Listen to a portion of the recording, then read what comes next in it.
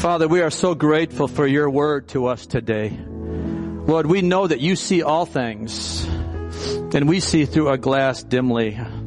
Lord, we see shadows, and we see just fragments of what you really are. And we can't even imagine, as we sang earlier, we can't even imagine what you have in store for us. We can't even imagine how much you love us. And yet we walk so often blindly, stumbling around because we do just that. We walk in doubt. We don't walk in faith.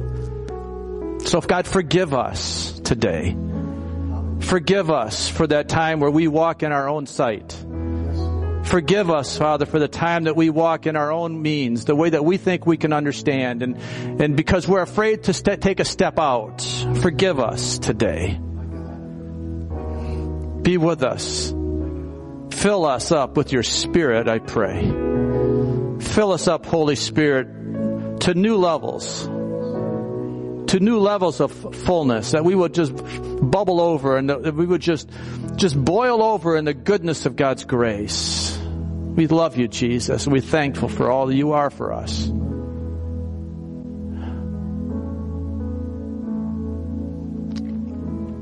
Thank you for meeting our needs.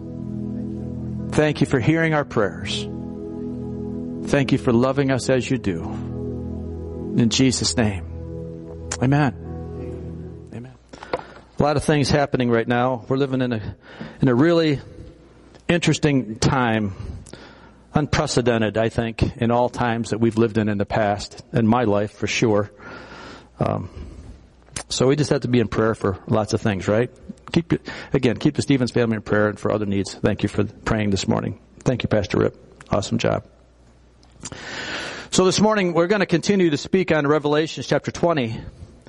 And I hope that you're able to stay with me on this teaching. I know it may not appear necessarily relevant for today because we're talking about things that are going to be happening in the future. That's what prophecy is.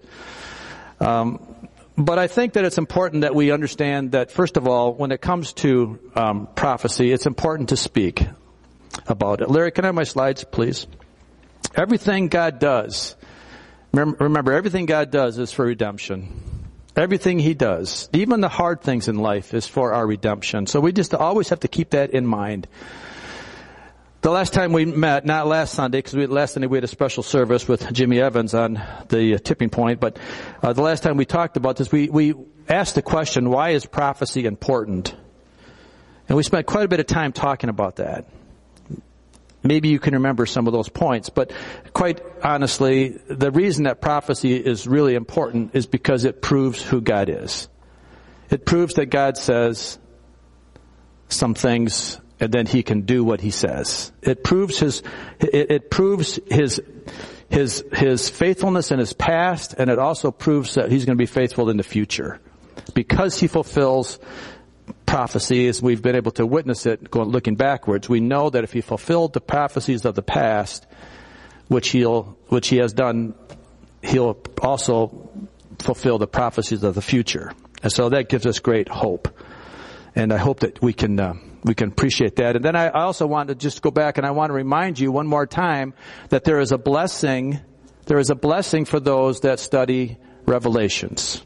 Revelations chapter 1, the first 3 verses, it says, the revelation from Jesus Christ, which God gave Him to show His servants what must soon take place.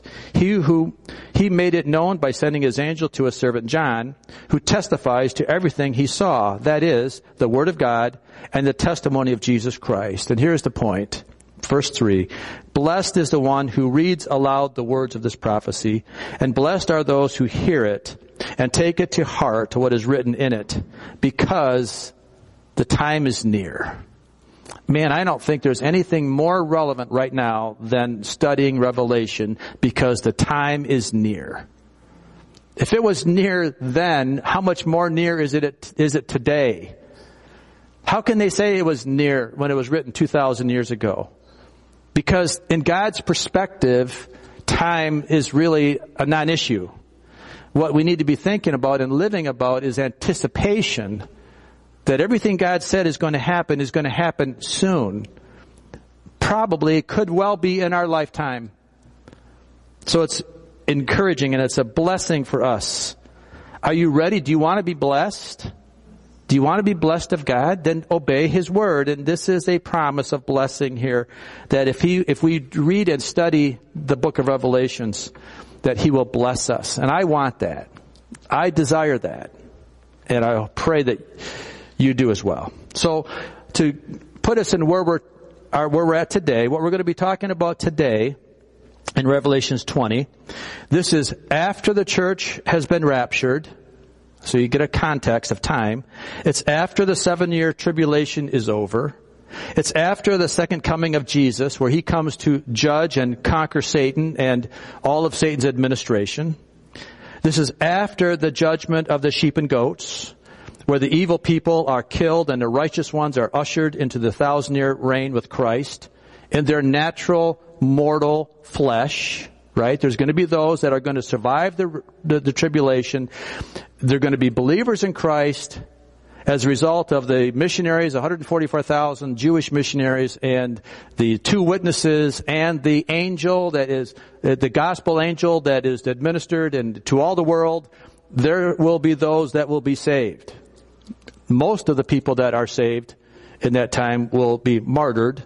But there will be a remnant of Jewish and Gentile believers that will live and will enter into the millennial reign alive. This is after the resurrection of all saints. The resurrection of all saints. And that includes the Old Testament saints. There will be an Old Testament resurrection. When Jesus comes back, the second coming, there will be Old Testament saints resurrected. Obviously before that, the church will have been resurrected. That was the 7 years prior to that. And then certainly all the tribulation saints will be resurrected at that time. And they will have immortal bodies. We will have immortal bodies at that time. We will be in our spiritual, in our heavenly bodies for all eternity. So our focus today is what happens in this time, and how will those that are alive and living, how will they live? What will happen during the millennial reign? Do you ever think about that? I think about it quite a bit. Here's our text. Revelation chapter 20, beginning at verse 7.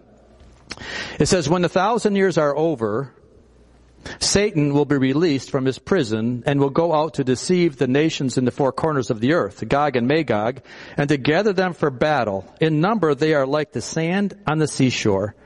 They marched across the breadth of the earth and surrounded the camp of God's people, the city He loves. But fire came down from heaven and devoured them. And the devil who deceived them was thrown into the lake of burning sulfur, where the beast and the false prophet had been thrown. They will be tormented day and night forever and ever." Let's pray. Father, we just come to you now in Jesus' name and asking you one more time that you would just help us discern your word. Give us the wisdom, give us the understanding that you would have us to have. And we ask this in Jesus' name. Amen. So we're told here in this passage that Satan and his demonic horde will be locked up for 1,000 years. And after that 1,000-year period is over, they will be released for a season. And that purpose of their releasing will be to deceive and to gather a large army of as many people as they can to one more time fight against God. Satan is still in his stupidity and ignorance, thinks he can beat God. But before all that happens, what's the condition of the world during the millennial reign? What is the condition of the world? That's what we're going to talk about. And we're going to find here that John the Revelator doesn't say much on this. He doesn't go into much detail at all. But fortunately, there are passages throughout Scripture. In fact, there are many passages in the Old Testament that prophetically talk about the millennial reign. John simply states the facts that there will be a 1,000-year period of God's reign. And then he talks about what happens at the end. But here's that big gap of 1,000 years that John doesn't go into much detail.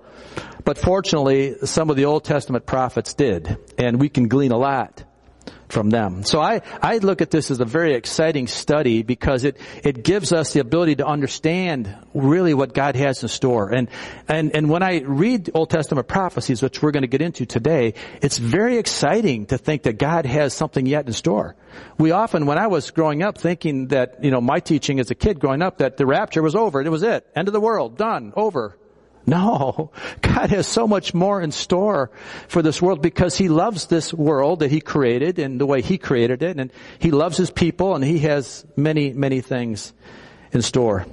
So as we talk about the things that we're going to talk about, you have to remember that we will be in our resurrected heavenly bodies. So what I'm going to be talking about here the next few minutes, we talk about what's happening on this world, we will not be susceptible to any more sin.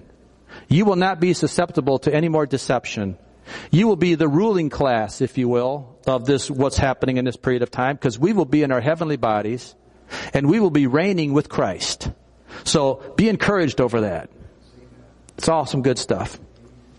So first, we need to go back and look at the environment that is what's the world's condition immediately after the tribulation, immediately after the second coming of Christ. What's the condition of the world?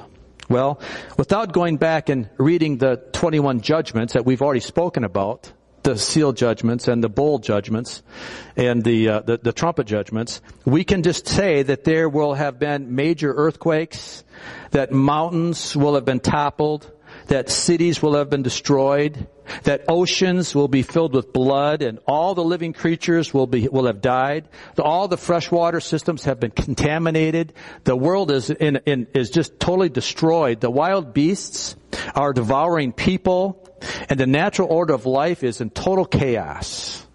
It is just basically more than what it's worse than what Hollywood can even put on a movie. It's going to be that bad. The earth will be ruined. And it would take years and years and years, if it would even be possible for it to recover on its own. So it's in a really bad state of condition. But God supernaturally intervenes and puts things back into their perfected state, and He reestablishes peace and serenity of what He originally created in the Garden of Eden. Remember, in God's original creation, He did not intend it to be the way it is. He created it perfectly.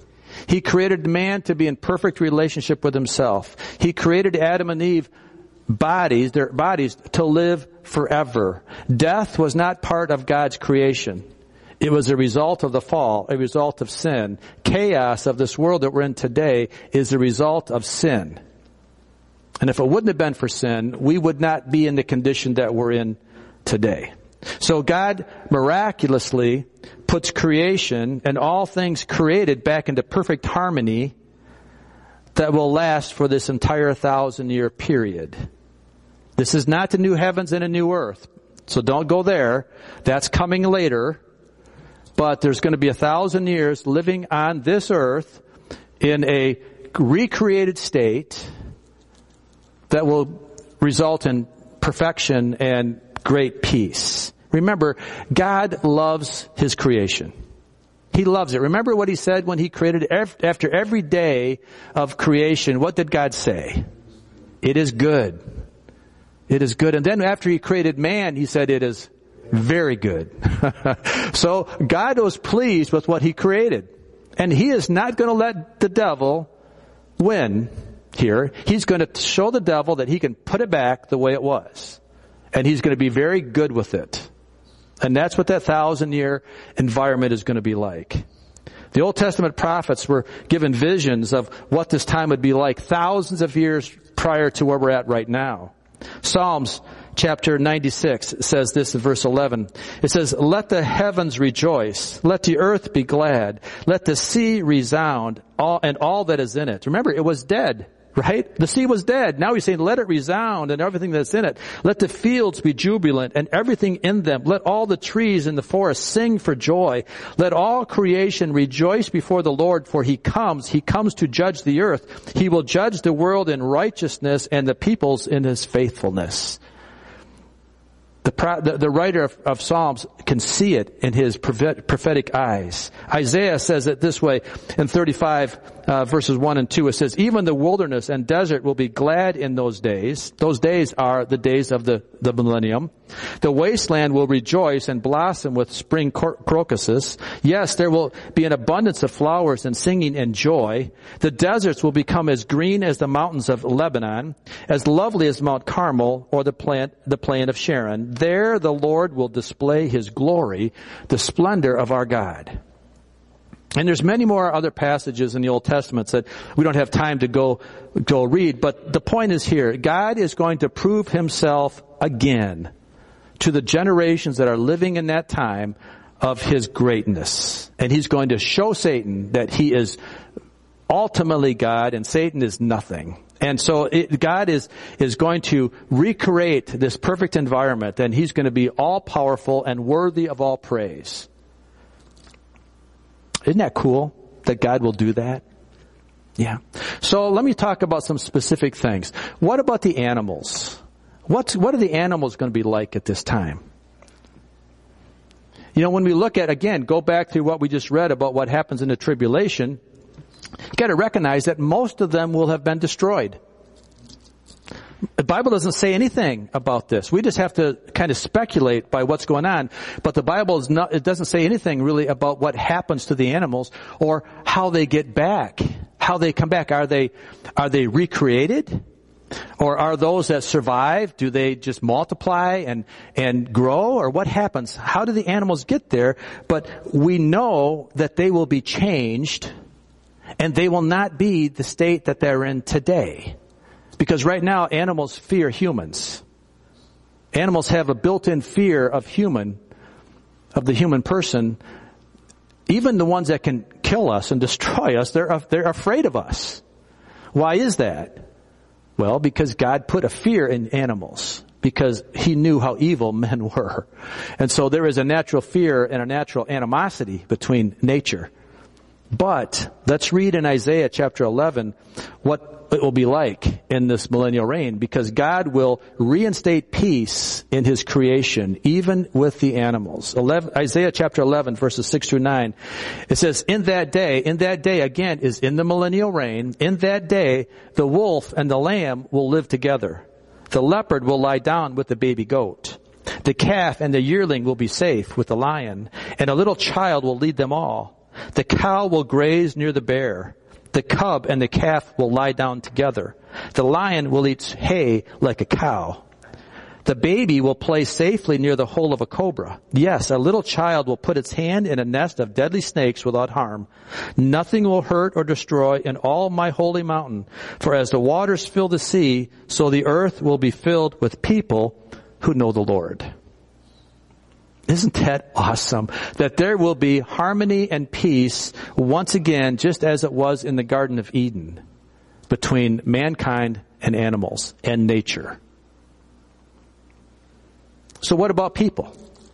We've already talked about that there's going to be people there, but there will be two distinct groups of people that will be occupying and ruling the earth during the millennial kingdom. The first group are those with resurrected, glorified bodies. That's us. We will be ruling with Christ on earth. The second group will be those with earthly mortal bodies, and they will be ruled by us, and they will be ruled by Christ. These are the people that lived through the tribulation and then were allowed to then move into the population that seeds the millennial. The people that with glorified bodies, the church, we will never see temptation again. I think that's so important. I don't think we can really imagine what that's going to be like. That we will be in our glorified body and that we will have absolutely no desire or temptation or ability to sin. But those that have earthly mortal bodies, they have a life to live. Their story is not completed. So we just read the fact that there will be babies that will be playing with cobras, and little children will lead the lions and the bears, and all will be at peace. So let me ask you, again, we're talking about people now. Where did the babies come from? Yeah, because the babies weren't part of the tribulation. So where are the babies coming from that are in the millennial reign? God will establish a thriving community of people that will populate the world. And remember, we're talking about 1,000 years. 1,000 years is a long time for us to imagine. Again, our country is only 250 years old, so think about 1,000 years. Think about how God can recreate and perform great things in 1,000 years. So there will be families, there will be marriages, there will be babies that will be born in the millennial reign. Isaiah chapter 65, 20 through 25, it tells us how some of these conditions will be like. He said, never again will there be an infant who lives but a few days, or an old man who does not live out his years.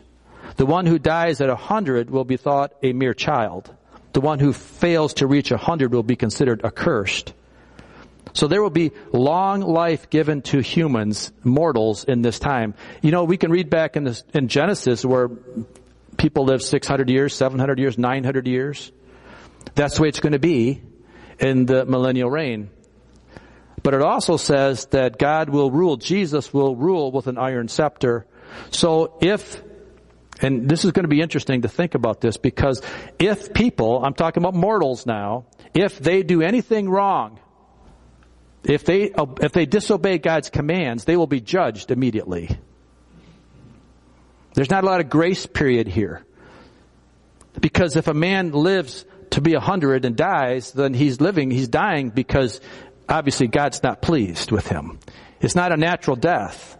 There's no reason to die a natural death. The only reason he's dying is because he's disobeyed God's commands. Again, we can't quite grasp this, I don't think. But God's judgment will be immediate at that point in time. Verse 21, let's continue reading Isaiah 65. Verse 21, it says, they will build houses and dwell in them. They will plant vineyards and eat their fruit. No longer will they build houses and others will live in them, or plant and others will eat. For as the days of a tree, how long can a tree live? For as the days of a tree, so will be the days of my people, and my chosen ones will long enjoy the work of their hands. So in this time, life will be normal and peaceful like we've never known.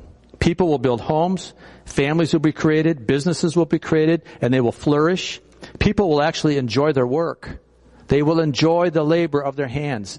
For it says in verse 23, they will not labor in vain, nor will they bear children doomed to misfortune, for they will be a people blessed by the Lord, they and their descendants with them. Before they call, I will answer. While they are still speaking, I will hear. So just like God brings immediate judgment to those that disobey, He brings immediate need or provisions for those that He will provide the need even before they speak it. So for the righteous, it's going to be a great world. It's going to be perfection beyond what we can even begin to imagine, that God will supernaturally provide things. We read in the Old Testament how God provided manna and quail for the Israelites, right? While they were in the desert. Well, there's going to be things like that God is just going to supernaturally provide things.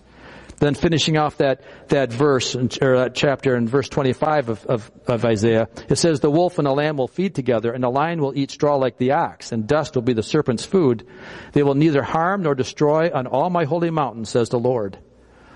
So there will be perfect harmony between nature and mortal humanity. There will be no climate concerns. There will be no animals that will be harming people. There will be no fear of animals anymore. Obviously, our diet must be modified. We probably will not eat meat. Otherwise, I don't know. I don't know. I'll just say I don't know. We'll get protein somehow, somewhere, because the people, I say we, those people living will need to eat. I don't know where they're going to get their meat. So I don't know that question. Don't know that answer. But we will know that life will be normal as best we can imagine.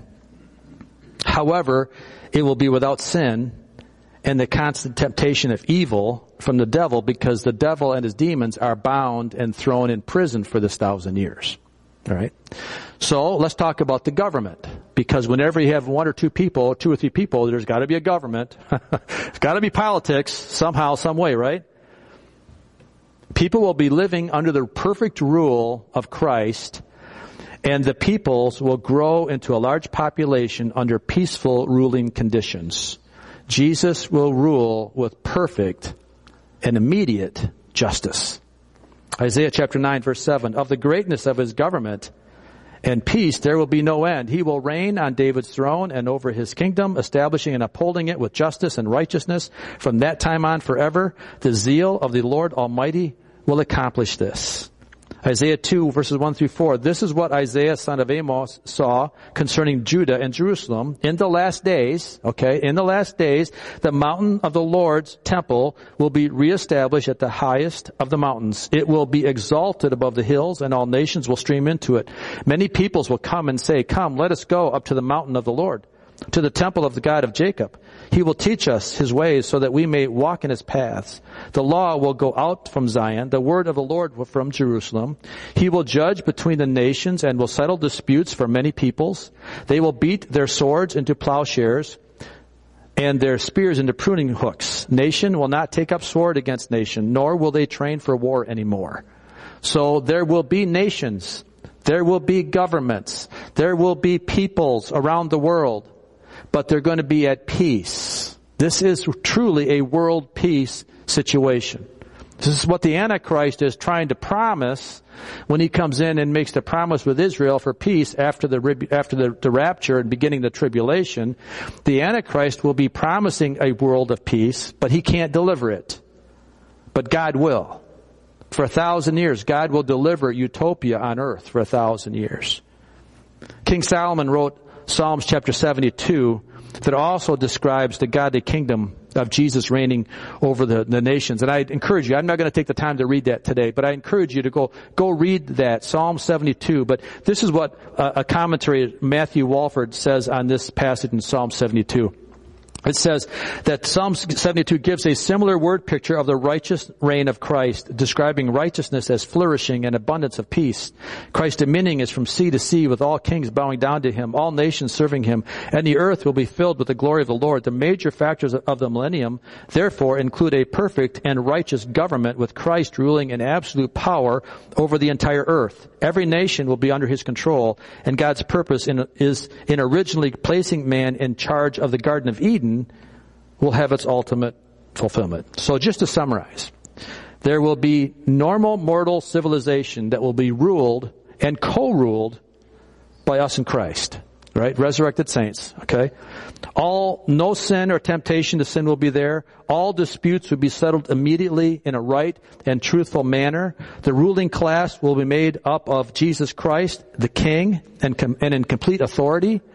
And the resurrected church, that's us, and all Old Testament believers and tribulation saints. We will be resurrected and we will be the ruling class. And this will last for 1,000 years. All right. So, with all that said, let's go back to our text. Revelations 20, verse 7 through 8. When the 1,000 years are over, we've just been spending the time discussing the 1,000 years. All right. That's what we've been talking about, that 1,000-year period of time. Now, when that 1,000 years are over, Satan will be released from his prison and will go out to deceive the nations in the four corners of the earth, Gog and Magog, and to gather them for battle. In number, they are like the sand in the seashore. So, let's think about this for a minute. Life is perfect. It's been perfect for 1,000 years. Perfect government, perfect environment, perfect peace between man and animals, perfect job enjoyment. You've enjoyed the work of your hands. Perfect families. Everything has been great. Okay? Certainly, Satan being released for a short period will not have any impact on this, right? I mean, why would people rebel? Because God has been perfectly to them. So it would seem that Satan can be released for a short time, but to no avail. That's what we would think. That's what we would like to hope. But that's not the way to have. It's not the way to end. Remember that people living in that time will still have their sinful, Adamic nature. and are still in need of salvation. All the people that were born and lived during that millennial reign still have a sinful nature. Even though Satan's vanquished, even though Satan's not there, mankind, the heart of a man will still be basically evil. It's hard to believe that. So a couple things will happen. Either these people, when Satan's released, either they will be totally naive in the power of deception because they will never have been deceived for 1,000 years. No one will ever have told them a lie and been able to survive. If they did, God judged them immediately. Right? So there's no deception in this 1,000-year period of time. It's a perfect situation. So if that's the case, maybe these people are easy pickings for the devil because he comes to deceive. But I think a more telling cause here is that because the basic sin nature of man still exists, that men are just evil. Men are just evil. Sin came into the world, as Romans 5:12 says, therefore just as sin entered the world through one man and death through sin, in this way death came to all people because all sinned. Even though this is the fact, people don't like to admit that they're basically evil. Even today, people don't like to admit it. They like to think, no, I'm basically a good person. Or, no, people are basically good in nature. Well, I'm going to say they're not. They're not. Jeremiah 17:9-10 says the human heart is the most deceitful of all things and is desperately wicked. Who really knows how bad it is? But I, the Lord, search all hearts and examine secret motives. I give all the people their due rewards according to what their actions deserve. So even though the outward environment has changed and is perfect, the heart of man isn't. The heart of man isn't now, and it won't be then. So therefore, Satan will have great success in deceiving many, many people to follow him and reject God at the end of that 1,000 years of perfection. Satan goes out to the whole earth with the sole purpose of convincing men to turn their back on God and to choose him to be their God. Remember, Satan's goal is to replace God on the heavenly throne and God's creation. That's been his goal forever, and it hasn't changed. So we've just described what's happening on earth for 1,000 years. What do you think's been happening to Satan for 1,000 years? What do you think he's been doing for 1,000 years? I think you can describe Satan as being a child that has not been properly disciplined. In other words, here's the worst thing you could do to a child. Give him a good to hard swat. Make him cry, then go tell him to sit in a corner. You haven't really disciplined that child. You just made him mad. You've just made him mad, and now he sits in that corner steaming and conniving. How am I going to get back at my parents? How am I going to... We didn't discipline him until you got him to the point where he's willing to listen, then you could talk to him. So here Satan is that poorly disciplined child sitting in the dungeon for 1,000 years, and now he's schemed up all ways to get back at God. He's going to come back with a vengeance. He's going to come back angrier than ever. And he gathers a large army together, and he's very successful in deceiving the people. Because remember, the people that are there, most of them, the vast majority, only a few of those people that are at the end of the millennium came through the tribulation. Only a few of them understood what deception was. Most of them, 99% of them, because most of them will be repopulated, will never have known who the devil is, other than stories. They're going to hear stories, just like we're hearing stories of the Old Testament. They're going to be hearing stories of us, or their parents are going to say, well, in the tribulation, or in my past life. These people will have no idea. So they're going to be just totally naive to what deception really is. So Satan will be very successful in gathering a large army. When the 1,000 years are over, Satan will be released from his prison, go out to deceive nations, Gog and Magog, and to gather them for a battle. In number, they are like sand on the seashore. How many people are deceived? Lots of people. Lots of mortals that have survived through the millennial reign is described as sand on the seashore. It says, they marched across the breadth of the earth and surrounded the camp of God's people, the city he loves. But fire came down from heaven and devoured them. So even though Satan thought he was going to win, God simply sends fire from heaven to defeat and devour the rebelling army led by Satan. I look at this as, remember what was the movie? It was Raiders of the Lost Ark.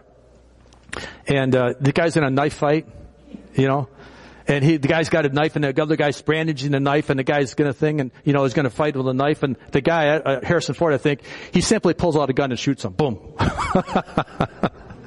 No knife fight. He just pulls a gun, shoots him, boom, he's dead. Well, that's the way God's going to do it. Satan's going to be there brandishing his knives and all stuff, and God's going to say, nope, you're done. Send fire from heaven. You're out. That's it. Finally, God's going to say, I've had enough of you, Satan. I've had enough of you and your deception and all those that rejected me. And he's going to send a fire from heaven, and they will simply be destroyed. Revelation chapter 20, verse 10. And then what happens to Satan? And the devil who deceived them was thrown into the lake of burning sulfur, where the beast and the false prophet had been thrown. They will be tormented day and night forever and ever. This time, Satan is captured. The first time he was captured and kept for 1,000 years because he was just going to be restrained. This time his capture is for punishment. Forever and ever. They will be tormented forever. And this is something that I think we have a hard time understanding this, because there are some beliefs, some churches, some denominations don't believe in eternal punishment. They believe that there will be annihilation. After a certain amount of time of being punished, God will just have mercy on you and you'll just be annihilated and you won't feel it anymore. You'll just really die. Or some are saying that after a period of time that maybe you'll come back and actually be forgiven and maybe taken back into heaven. But let me just say, there is nothing in the Bible that ever says anything like that. The Bible says that they will be tormented day and night forever and ever. And there's no other way to interpret that than literally forever. That's why prophecy is so important. That's why studying and understanding and believing prophecy is so important, because we need to take the Bible literally. And when the Bible says there will be eternal rewards, great, amen, thank you, Jesus. At the same time, it says there are going to be eternal punishments. Jackie, you want to come and help me conclude this one? This is tough stuff, guys.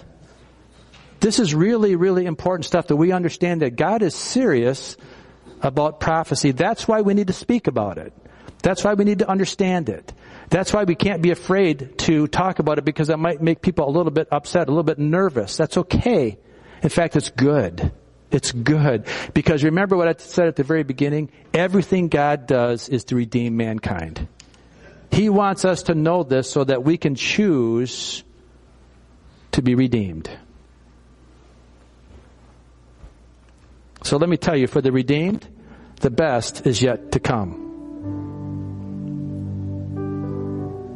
The purpose of prophecy is to prove who God is, that He's true and that He's faithful, now and from all time. So this is a time that we need to be taking our life seriously. I have a little sign out in front of the church, and I've set it up there all summer long, and I said, God gives us today to prepare for tomorrow. And I pray that we're really doing this. I have great confidence of our church here.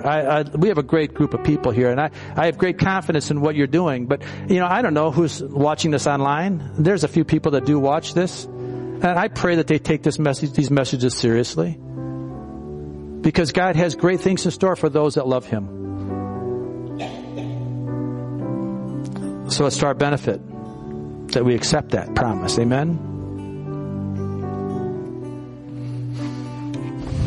Let's pray. Father, we just come to you in Jesus' name. And Lord, I know we've talked about a lot of stuff, and we're going to continue to talk about things as we talk about the rest of Revelation. But Lord, there's great promise and great hope in store for all of us today that listen to these words and heed them. And Lord, we want that blessing that you've promised us in Revelation chapter 1, verse 3. We want that blessing. But Lord, help us to be evangelists to this world. Help us to be missionaries in this world. Help us to take this good news and not just keep it to ourselves.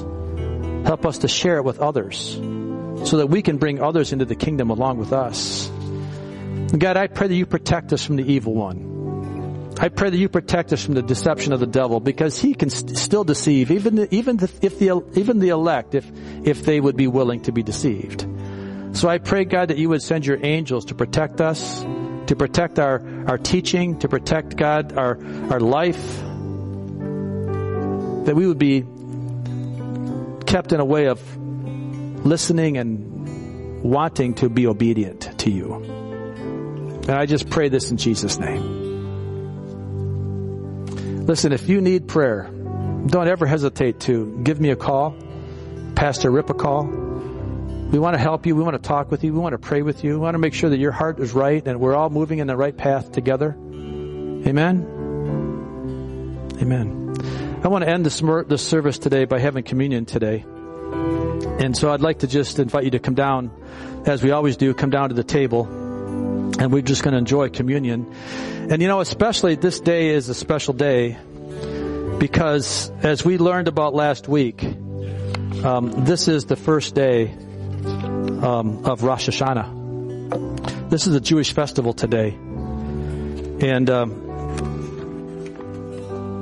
as we learned last week, listening to Jimmy Evans in the Tipping Point, the Rosh Hashanah is a very special day because it is the beginning of the Jewish New Year, the head of the year. And let me just read a couple of the other names, some of the other names that are given to this feast. Let's go. Rosh Hashanah is the head of the year. It's also known as the Feast of Trumpets.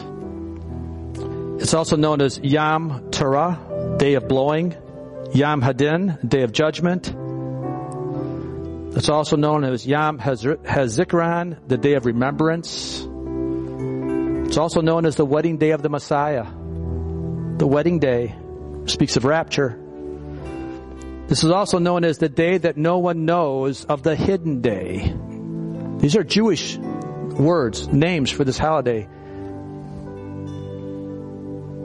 You see, the Orthodox Jews believe the Feast of Trumpets, which is this holiday, this Jewish holiday, high holiday, is when the Messiah will come. But they believe for the first time, because they don't believe in Jesus as the Messiah. So they're expecting the Messiah to come on this holiday, but for the first time. The Feast of Trumpets was a gathering of the Jews together out of the harvest. And I really like what Jimmy Evans said last week about we are in the harvest today and we're doing the work of harvesting souls. And when the Feast of Trumpets comes, it's calling the harvesters back into relationship. Calling the harvesters back from their work. Because he's going to reward them. And he's going to judge those others. So this is a big day, guys. It started at 10 o'clock this morning. It's a 2-day festival. Today and tomorrow. And remember, we're on Jewish time. We're in Israel time, not Michigan time. But so this is a great holiday for the Jews, and it could be a great holiday for us. So I'm not setting dates. I don't know. But Jesus very well could come back today or tomorrow. Are you ready? Are you excited? Do you anticipate that? And if he doesn't, he could come back any day. So this is a good time to be anticipating. And that's why I think communion is a really good time for us to come down and remember what it's about. So come with me and let's just share the table together. Let us go up to the mountain of the Lord, for the mercies of Jesus are waiting for us there. May they roll down upon us like rivers as we climb. Let us go up to the mountain of the Lord. May we say He is holy. May we say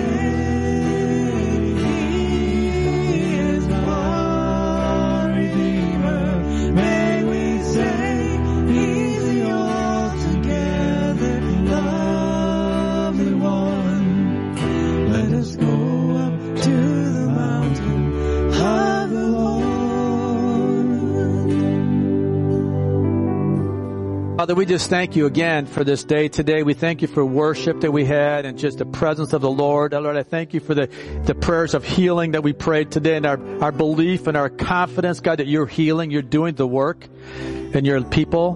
And God, we thank you for the table that we just celebrated. God, I pray that you go with us now throughout this day and help us to be mindful of what this day means. And not just this day, but tomorrow. And if you tarry, God, the days thereafter. God, we know that your coming is imminent. It's just a matter of time, and we're going to be in the very presence of our Creator. We're going to stand in the very presence, or most likely fall at the feet, wrap ourselves around the feet of Jesus. It's just a matter of time, God, and we look forward to that time. So help us to be living lives that are honoring you, pleasing you in the process. Give us strength to do so and protect us again from the evil one today. And we just pray this in Jesus' name. Amen. And may be blessed. Enjoy your day today.